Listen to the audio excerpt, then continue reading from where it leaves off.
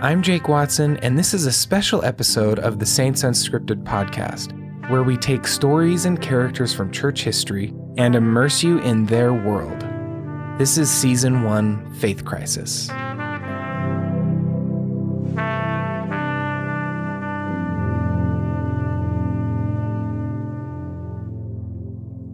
Did he have the golden plates or not?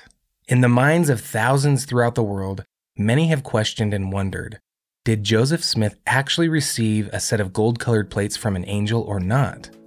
Of course, this wasn't a new question. It's one that even those who eventually saw and handled the plates were initially plagued by.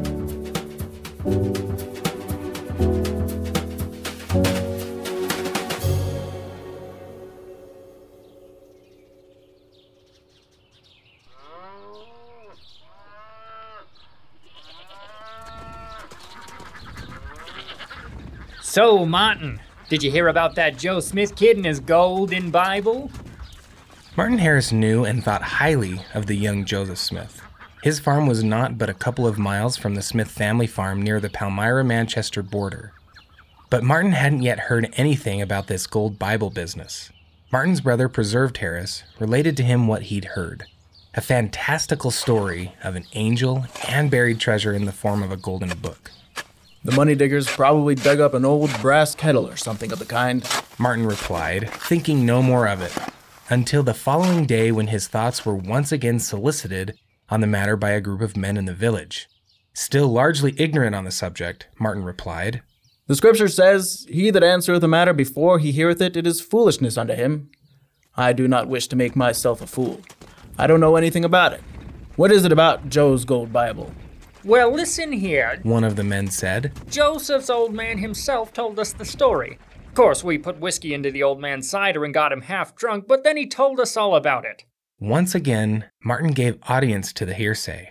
"How do you know that he has not got such gold plates?" Martin challenged. Their reply would sum up the thoughts of unbelievers for the next 200 years.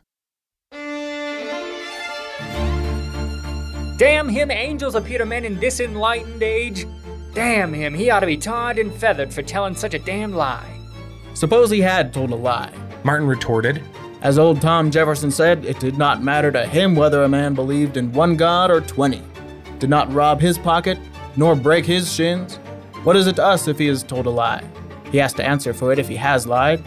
If you should tar and feather all the liars, you would soon be out of funds to purchase the material.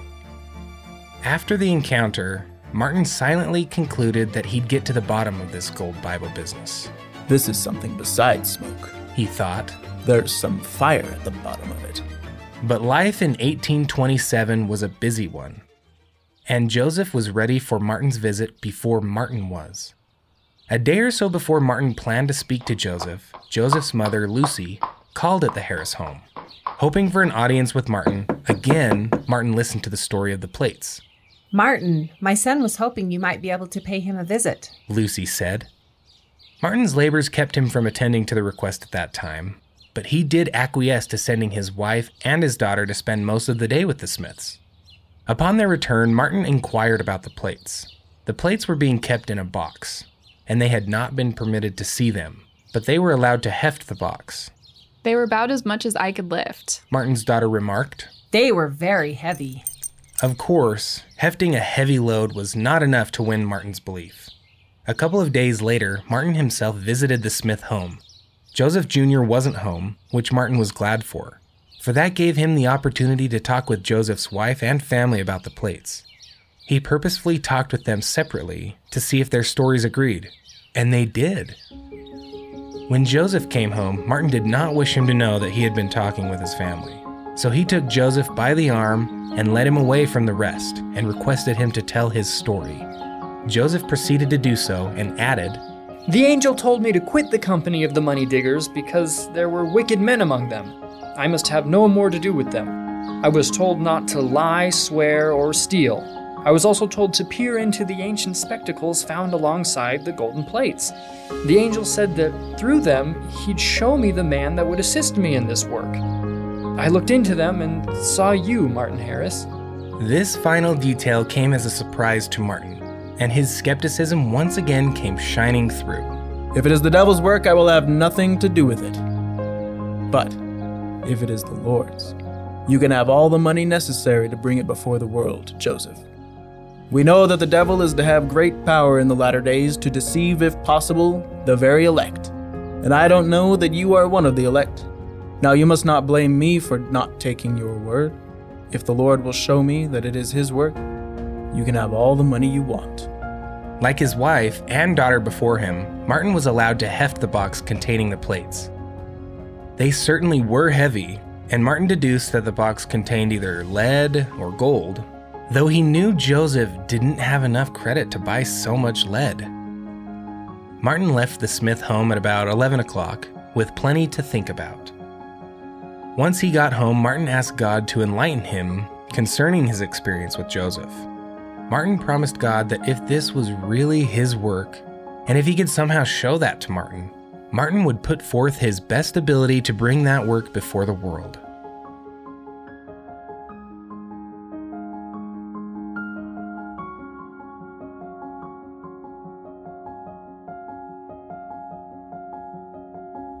The Spirit of God spoke to Martin's soul, revealing to him that this indeed was the work of God. And for now, that was good enough for Martin. He committed himself to helping Joseph translate the Book of Mormon, but completing the work in Palmyra was quickly becoming out of the question. Enemies repeatedly attempted to discover and steal the plates, and it became clear that Joseph and Emma would need a change of scenery.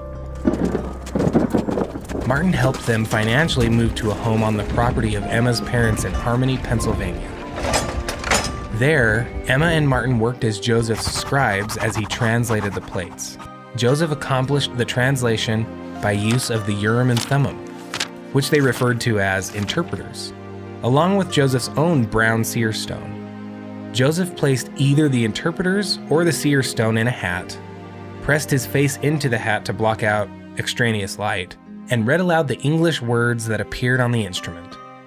As Emma was frequently in close proximity to the plates, understandably, people later sought her knowledge on the subject. In 1879, an interviewer posed the question, "Are you sure that he had the plates at the time you were writing for him?"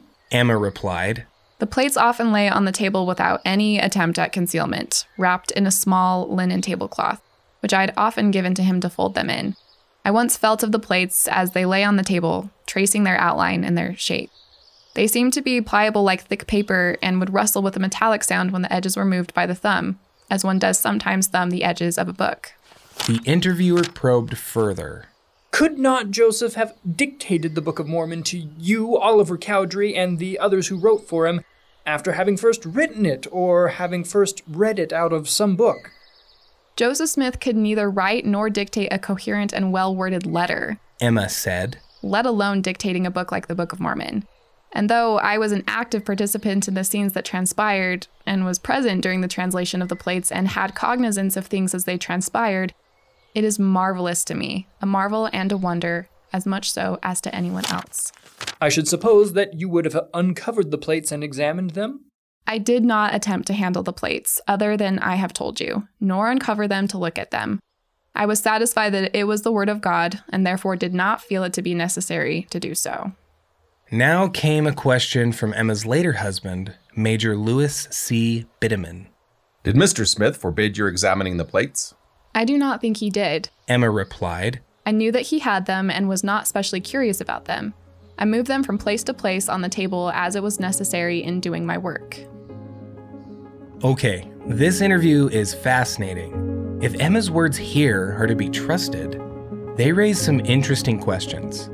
If Joseph was a fraud, what was Emma interacting with so often on their table? What was wrapped in linen? And if Joseph didn't actually have the plates, why would he leave a set of fakes out on the table, wrapped only in cloth? All it would have taken was one quick peek from Emma for Joseph's conspiracy to unfold. Unless, of course, Emma was in on the conspiracy, which raises its own unique set of hard-to-answer questions.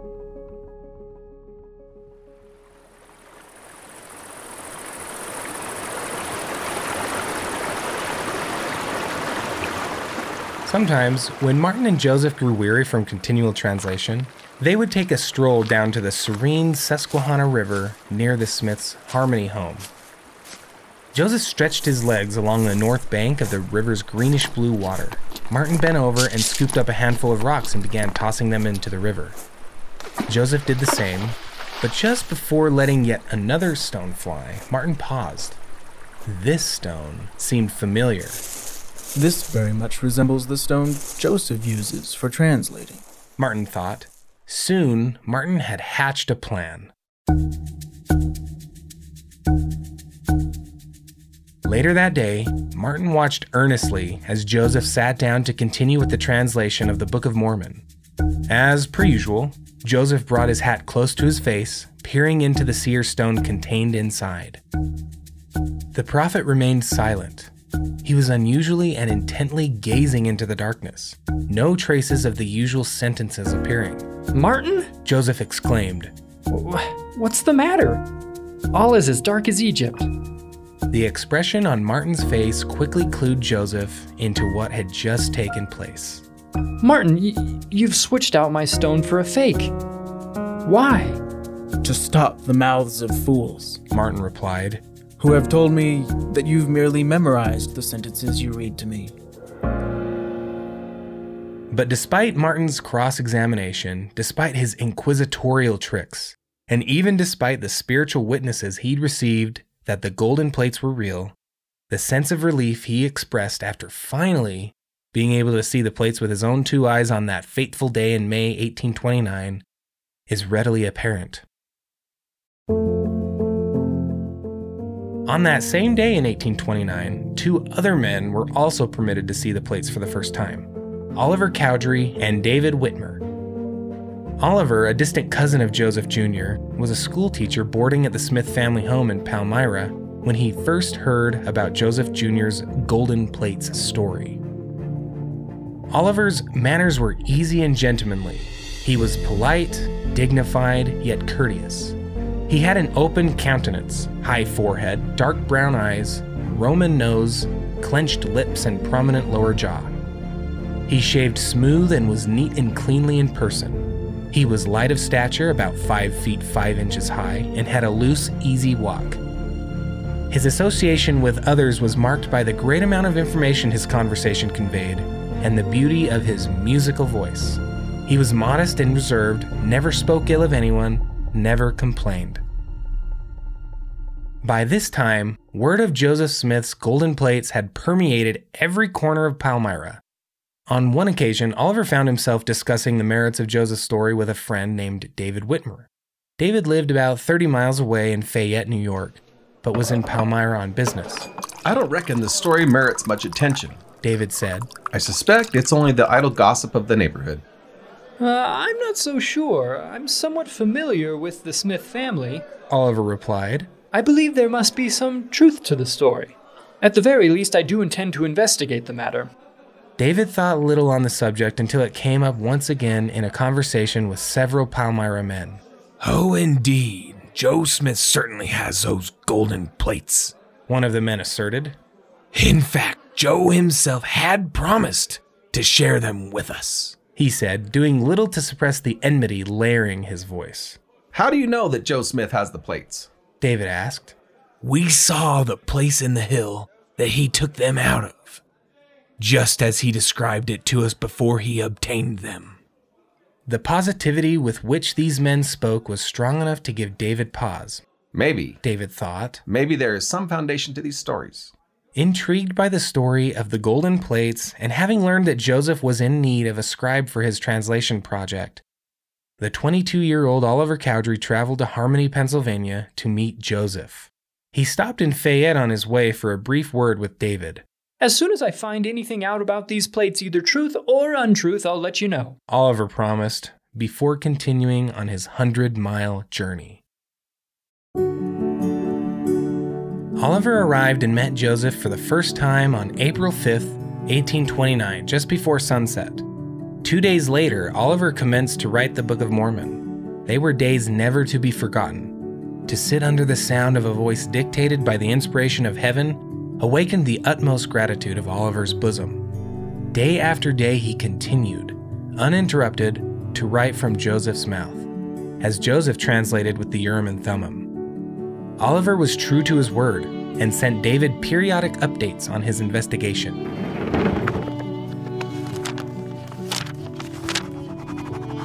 David, I have become convinced that Smith has the records. David, contained in this letter are a few lines of the translation of the Book of Mormon. I know of a certainty that the Book of Mormon is an ancient historical record. In turn, David showed these letters to his parents, brothers, and sisters. But soon, persecution in Harmony compelled Joseph and Oliver to find a new place to finish the translation of the Book of Mormon. The Whitmer home became that safe haven.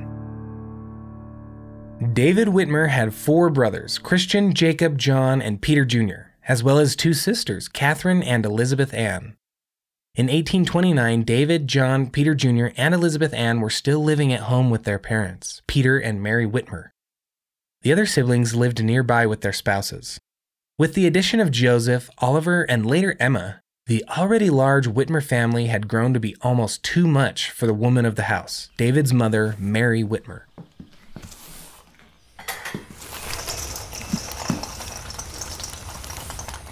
The sun hung heavy on the horizon as Mary Whitmer walked towards the family barn to milk the cows.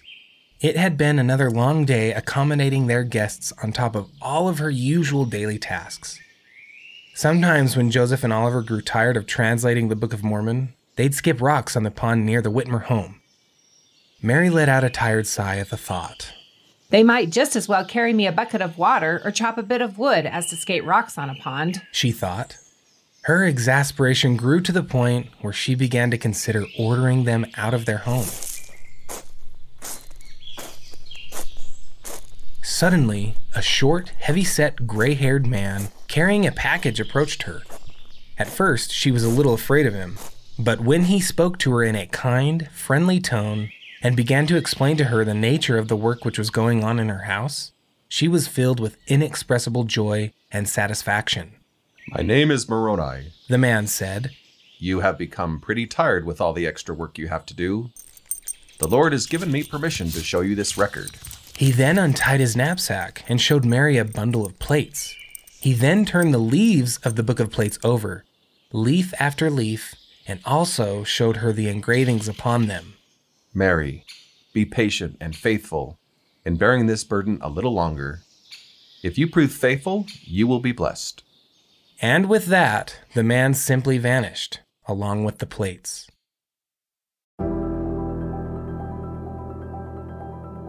In June 1829, the translation was complete, and the time had come for a Book of Mormon prophecy to be fulfilled. 3 witnesses would be permitted to see the plates.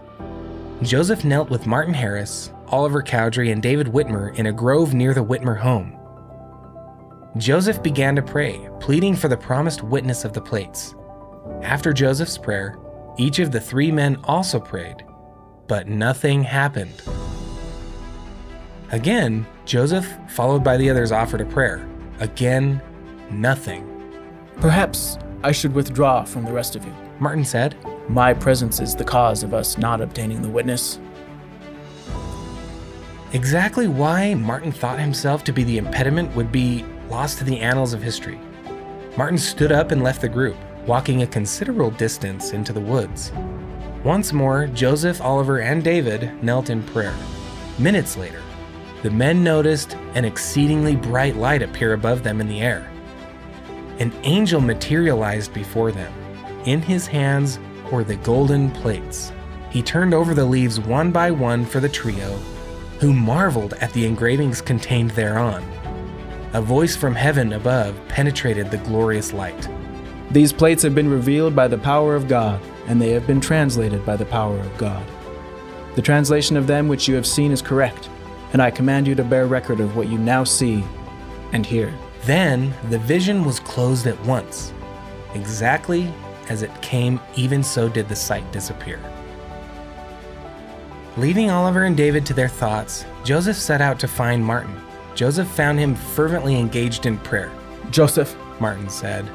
I have not yet prevailed with the Lord. Please join me in prayer, that I might also receive a witness of the plates.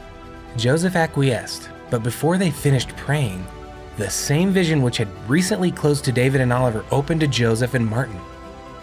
Joseph heard Martin cry out in an ecstasy of joy. "'Tis enough, 'tis enough. Mine eyes have beheld, mine eyes have beheld. Martin jumped to his feet shouting, Hosanna! Hosanna!" and praising God.